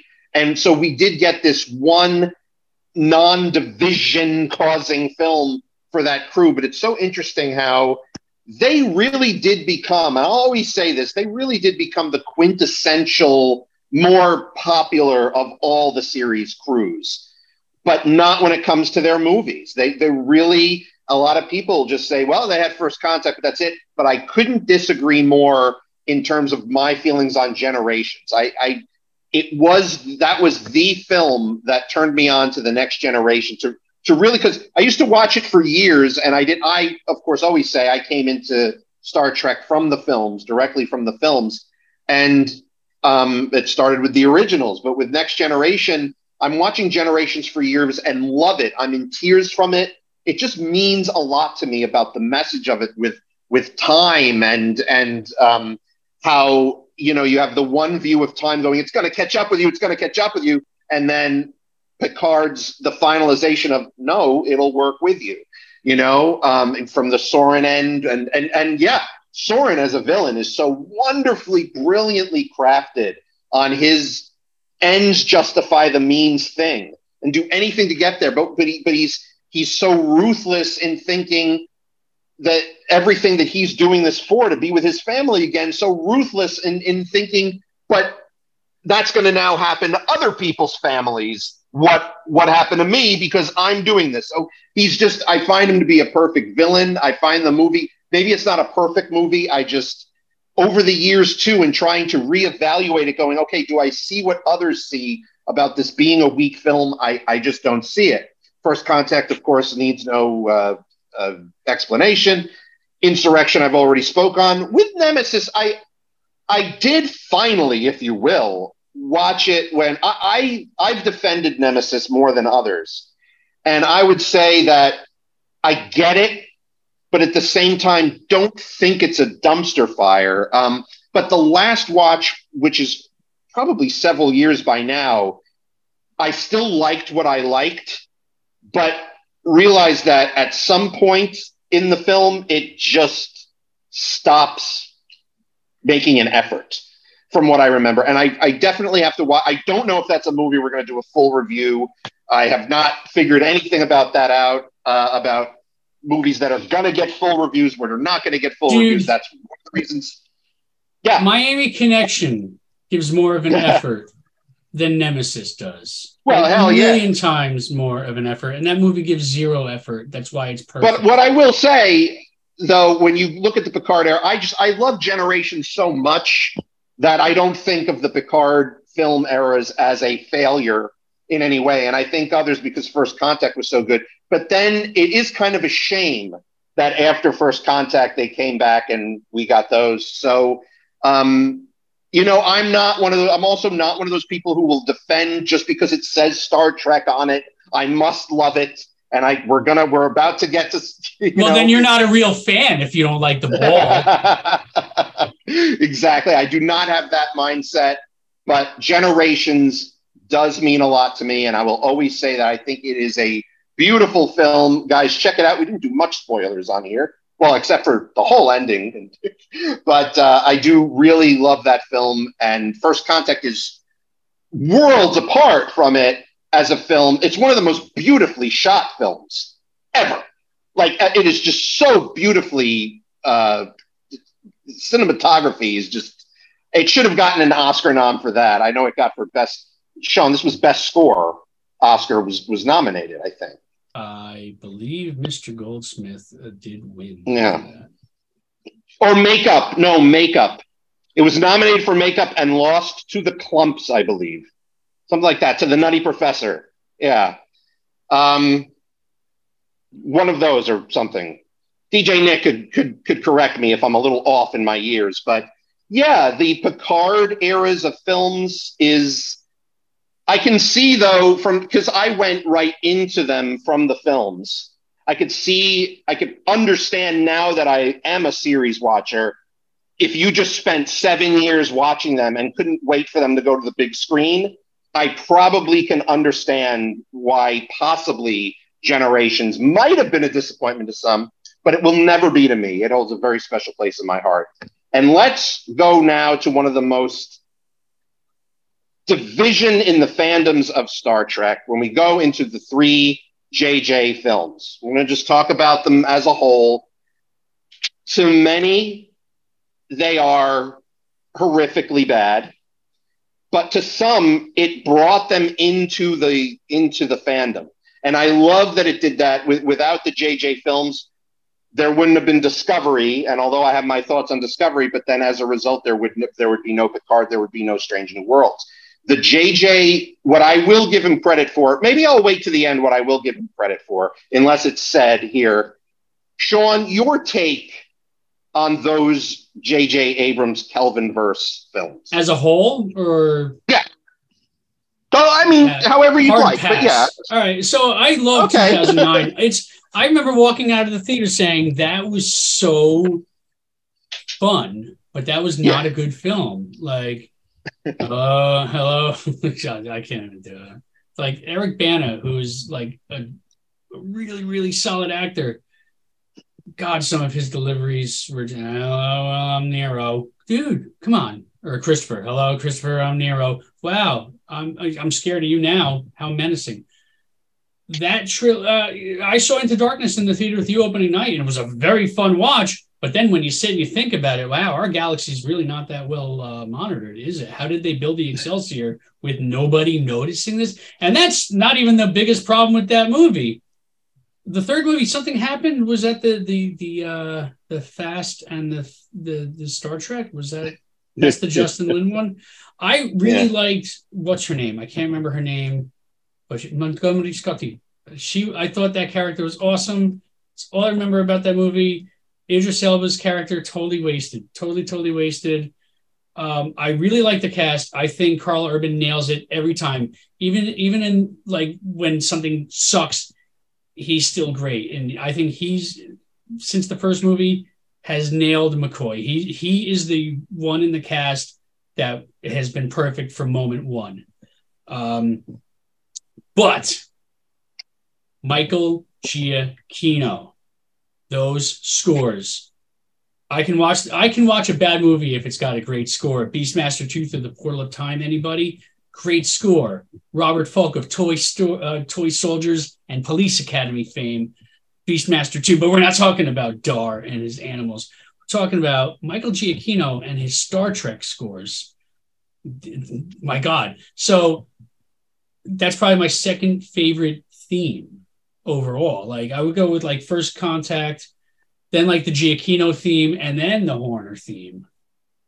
And I know you know me as a lifelong Horner fan since Battle Beyond the Stars, actually, and then Star Trek 2, then Krull.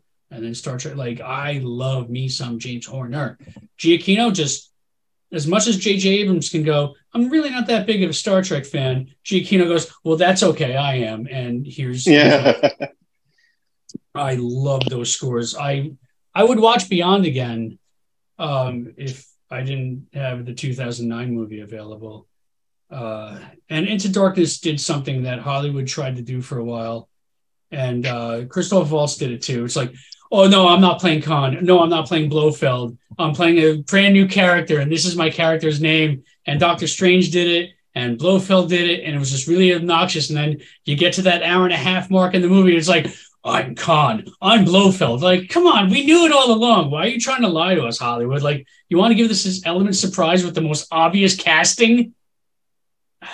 It annoyed me.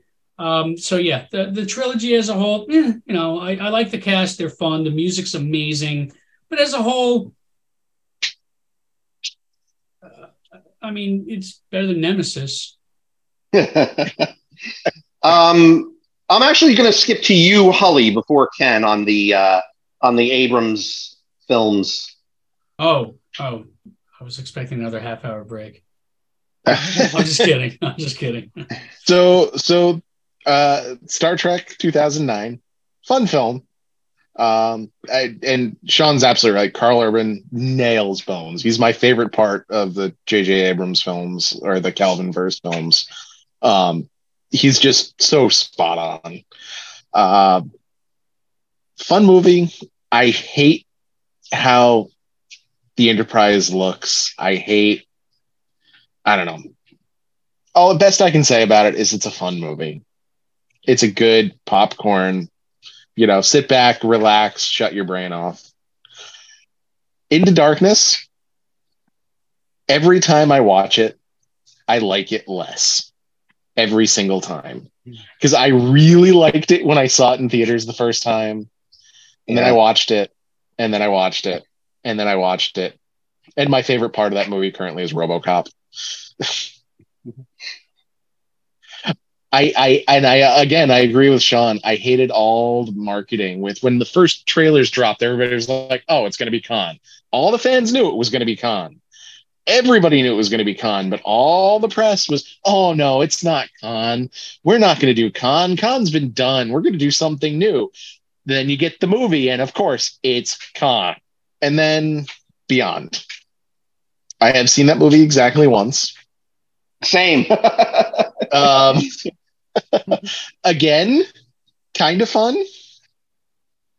But just not something I really felt the need to rewatch. And Fast in the Star Trek is pretty accurate to it.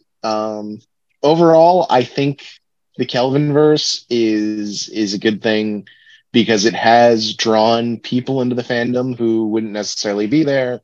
It did allow for Discovery to get greenlit, which season 2 of Discovery is pretty good, and other than that, it's kind of mediocre, which I'm sure we can discuss in another time. Yeah. Other formats. To waste people's time talking about that show. But it also allowed us to have Strange New Worlds, which on the bias has been really good, and Picard, which even after some rockiness in the first 2 seasons has been, the 3rd season was absolutely fantastic. And oh my God, can you believe that? And that's Picard all we'll say about us. Picard is Luke Skywalker's father. Can you believe that? That's exactly what I was going to say. I knew that. Everybody knows that. Who doesn't know that?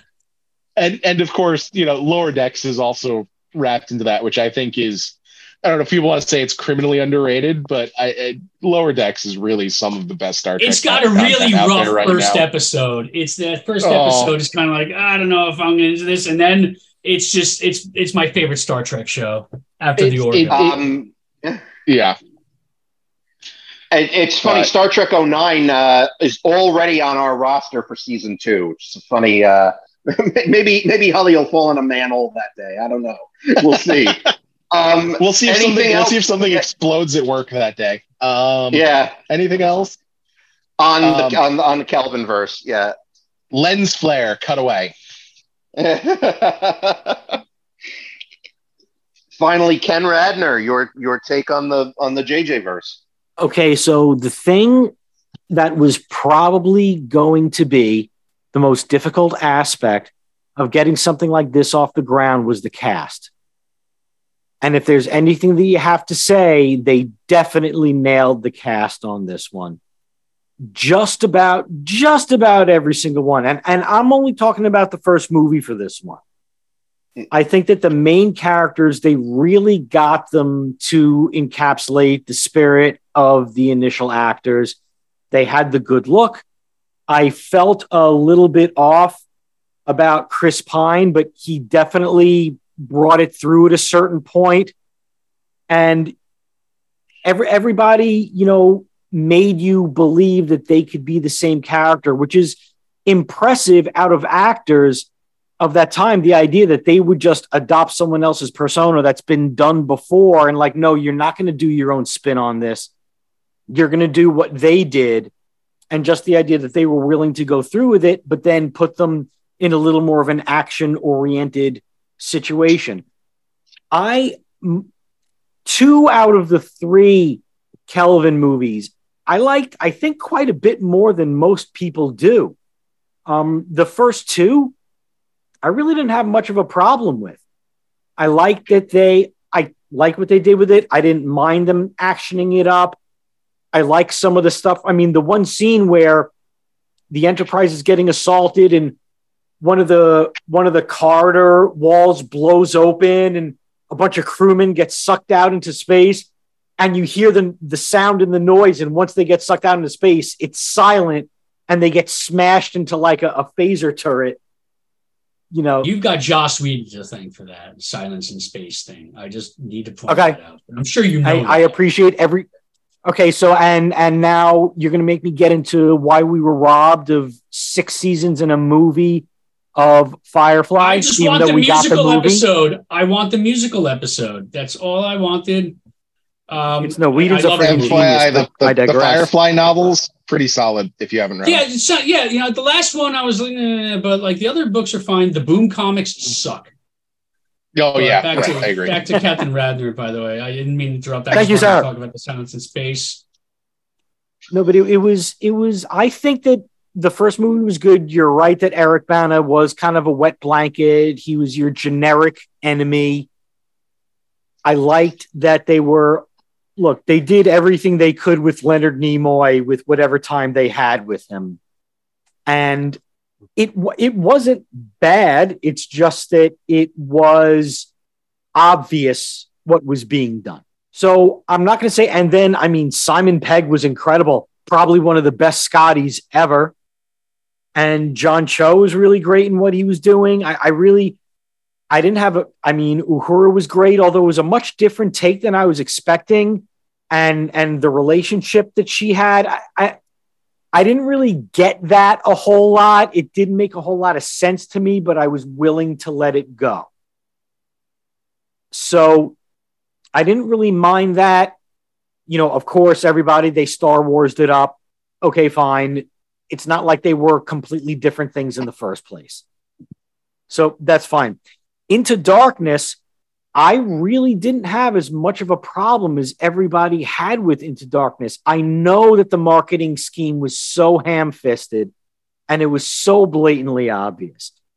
But, you know, I didn't think Humperdinck Kennebatch did a really bad job of what he was doing. And, you know, it was okay. I didn't like what they ended up doing with Pike in that. I wasn't happy with the way they brought it about with him. I felt that was kind of wasted. I liked the whole, you know, Starfleet Command thing. His assault on Starfleet Command was actually really good. That was like a really great scene, except for Captain Pike. And I mean, it was just done well. I really liked the whole idea that they actually showed you how strong Khan can actually be. You know, and I was like, you know, we've been hearing about this guy for, you know, 40 something years. And you just talk about what a badass he is. Show us what he can do. And just the idea that they showed you what he could do. And I was like, okay, now you're giving me something that I could work with. And, you know, I understand. So I really was into it a whole lot more than a lot of other people were. I was willing to let a lot of other things go just for everything that went through with it. Cause I just felt it was taken care of really well. I think the parts of it that worked, and the parts that didn't were, you know, minor. I felt like you could jump over them a little bit. So I'm going to say that, you know, Into Darkness was, I would always rate it a little bit better than other people did. And I have seen it multiple times. So I can at least claim that I would do that. And I go back to see it. Star Trek Beyond, as going back to, I believe what Holly said, it should have been just an episode. It really, and it hurts that Simon Pegg wrote it, because I love Simon Pegg. I love his movies. And Beyond was just it was just an episode. That's all that it was. It really dragged out too long. That girl, that main character, I think she was in the Kingsman, like the first Kingsman movie. She was the girl with, like, she was missing both her legs and she had knives that would shoot out of them. It just wasn't, I mean, yeah, it was great, but how many times are you going to play Sabotage in the same movie? Well, what they do it like 3 times? But that apparently pissed off Simon Pegg, because that was supposed to be a big surprise for people watching the film, and the fact that they used it in the trailer is what pissed him off. Like, it was supposed to be the big reveal at the end. Right, but they played it more than once the same movie. And then they played it in the first movie. And it says, and all I could think of was, all right, J.J. Abrams really likes Sabotage. And he's a big fan of Beastie Boys. I guess it is a good song. But it was just, they kind of was like, all right, you've done this before. And as, this great, producer director, you should be above that sort of thing. Beyond it just missed it for me for some reason. I can't pin it down. It just seemed like it didn't have anything that I wanted. And I did read early on that when Pegg was talking about it, he said, we're going to style it after one of the old, the original series style of TV episodes. And it's like, yeah, style it after it, but don't make it so vapid that you could literally condense it into 30 minutes and it would have had everything in it that you needed. So I felt left down about Beyond. They've been talking about a 4th one. I don't know. I just hope they take it in a different direction. But I'm 2 out of 3 for the Abrams verse. That's fair enough. The only thing I'm going to say about it, because I think we may do full movie reviews on the Abrams verse, not sure. But one thing I'm going to say about it, I remember seeing the first one in the theater and remember seeing the big letters of Star Trek. And I said, I think I understand what's going on here. And I think they're trying to make it cool to be a Star Trek fan. And I think that the film accomplished that. And I like the young viewers that it brought in. I liked that it made Star Trek, quote unquote, cool. I didn't know what the hell they were doing the first time I saw it, because going in, we were all led to believe these were the early days of Kirk and the crew. It was them meeting after the Academy being assigned to the Enterprise. We didn't, so the first time I was watching it, I had an issue with, what? What are they doing here? What? Wait, this is not continuity. What is this? But then on some rethinking, I respect the hell out of Abrams and Kurtzman and Orci for figuring out how to do a reboot, remake, sequel, and prequel all at once. That's not easy to do, and to do it without hurting anything else. I really admired them for that. Into Darkness was great in 3D IMAX with the company of Sean Faust. I mean, that was amazing. It's a great movie to look at, I guess you could say. And Ken, you gave me new perspective on that one in terms of that they actually showed us what Khan can do, because recently when we had the non-Trek watchers on to review Wrath of Khan in full, John and Kyle did point out, well, this is supposed to be the mega Khan, but he didn't really do anything but talk to Kirk on a view screen. So you did make a great point there. And even in Space Seed, we didn't really see what he could do until now. So you make a great point. And Beyond, I'm lying if I said I remember a thing about it. I saw it once in the theater and it didn't make enough of an impression on me to remember anything about it. So I can't really give it a noble review, if you will. But I will say, if they do make a 4th one, I not only hope that it does happen, to have a proper send-off for them. That's why I would hope it happens, to have a proper send-off and maybe give a good film with them, like as fun as the first one, but, maybe without some of the plot holes, if you will, in Into Darkness. And hey, I appreciate Into Darkness's flip universe of Wrath of Khan.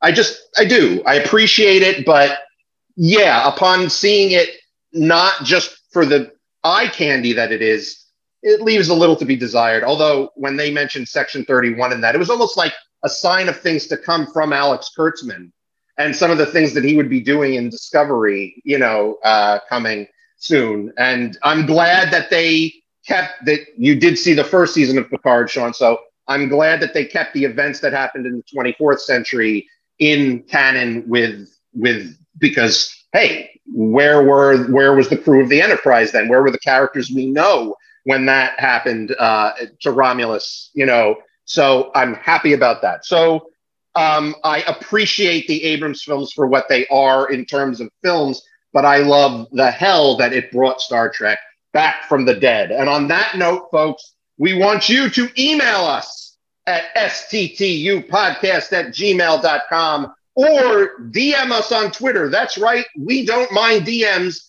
DM us on Twitter at sttupodcast to let us know your thoughts on the three eras of the Star Trek movie. So, Sean, we really thank you for coming on. I actually know of an episode in season 2 that we will invite you on already. That being said, when you're not here talking about Star Trek films, where can folks find you on the interwebs? Well, if you want to find me on the interwebs, even as you are listening to my voice on this episode, you can go on to Twitter and find me at Sean Faust, because I still use it until it's the end. I miss MySpace, and I'm sure in years I will be lamenting the demise of Twitter. Or if you just go to Linktree and look up Sean Faust music, all my links are there. And what's really important that I have to tell you all about, I love cats. I can't get enough of cats. My full-time job is working with cats.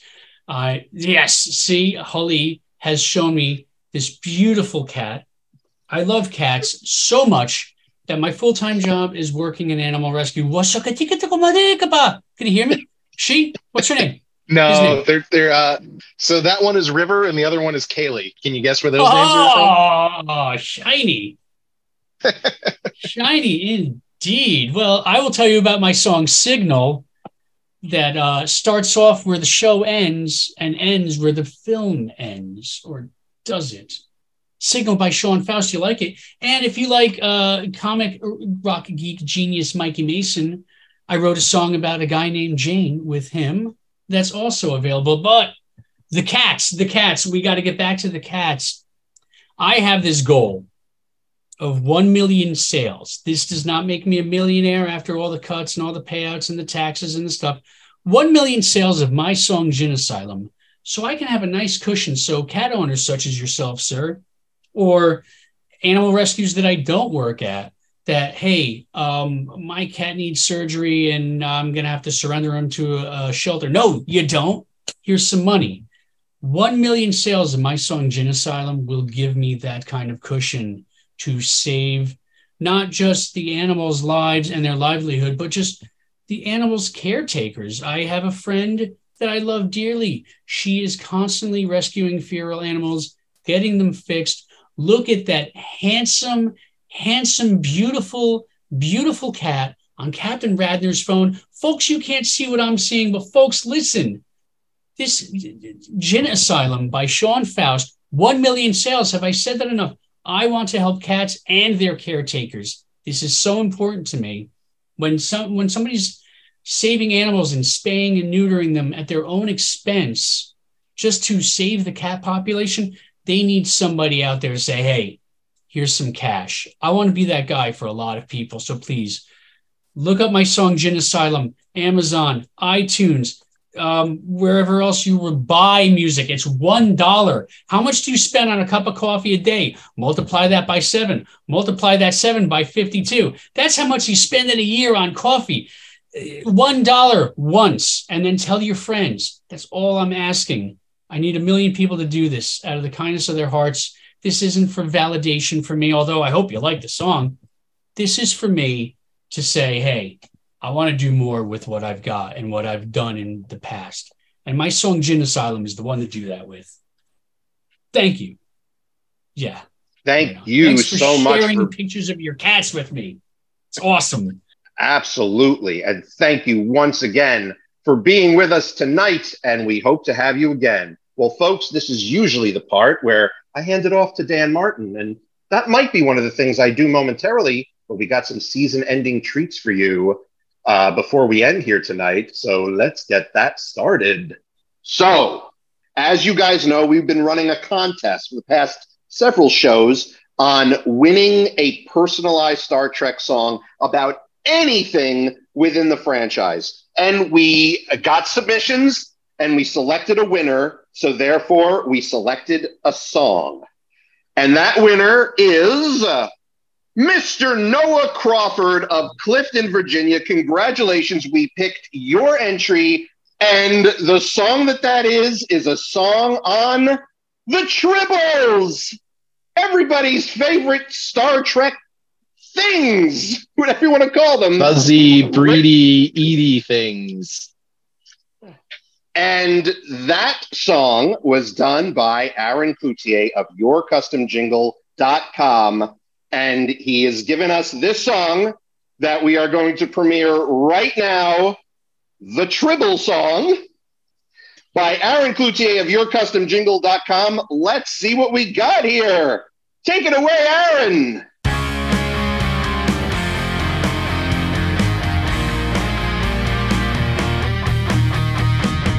We've had enough and now the Klingons are planning how to take them all out before they take control of the ship. They're multiplying everywhere, every day and night. Another trip down to intensive care. You mean sick bay? That's what happens when you're born pregnant. And now they got into the food replicators. It's a good thing you're cute, 'cause I'm losing patience. All I want is my chicken sandwich and a cup of coffee. Is that too much to ask for? We've had enough and now the Klingons are planning how to take them all out before they take control of the ship. And all the humans say, Hey, you can't just kick them out. Just look at that face and lack of sound. They're not too subtle, as we know. And that's the trouble with tribbles.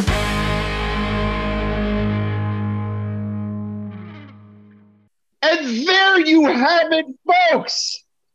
The winning entry in our Create Your Own Star Trek song with Aaron Cloutier of YourCustomJingle.com on the Tribbles. Now that you've heard it and you've heard Aaron's work, get this, folks. He just took that from the information that was provided to us from Noah, and we put that into the submission on YourCustomJingle.com, giving him everything, all the facts. And that is what he came up with, and he can do that just for you as well. So go to Aaron's website, YourCustomJingle.com.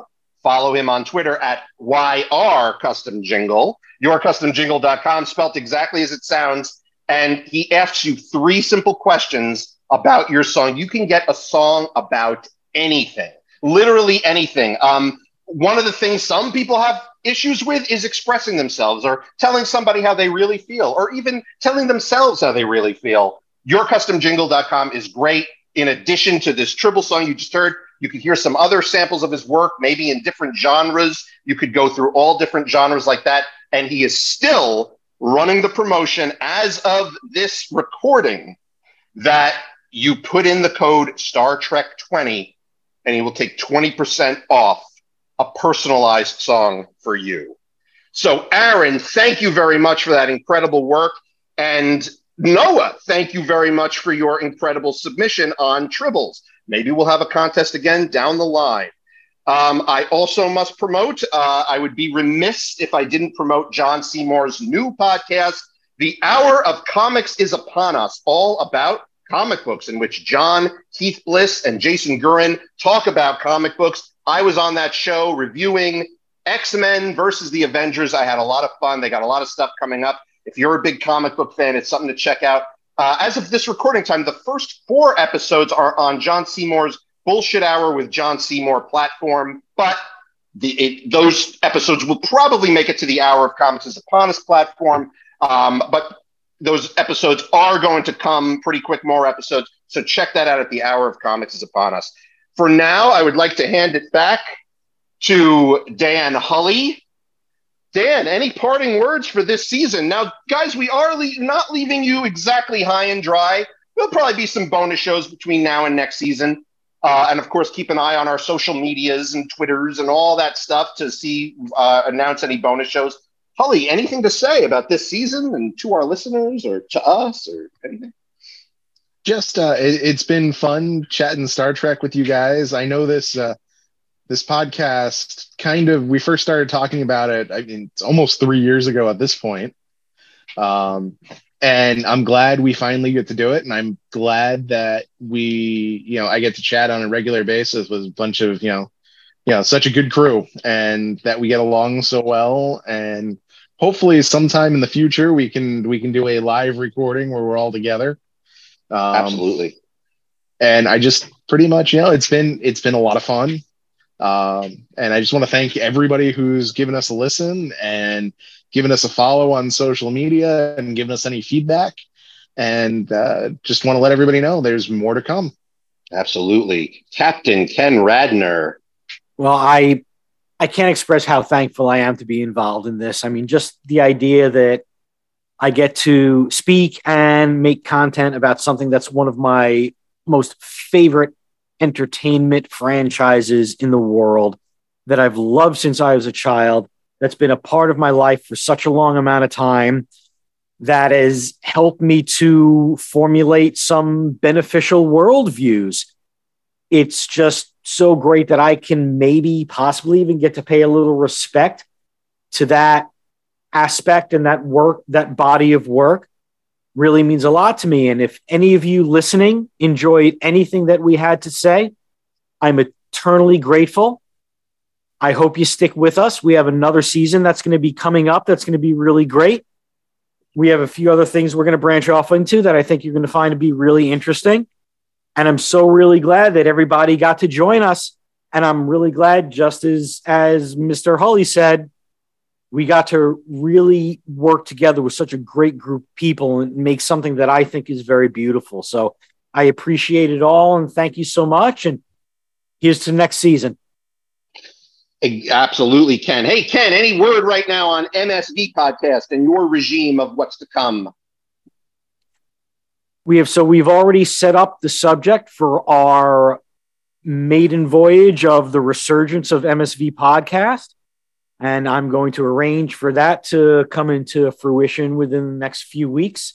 And then we're going to begin on a bit of a different journey than the Star Trek Undiscovered podcast has taken.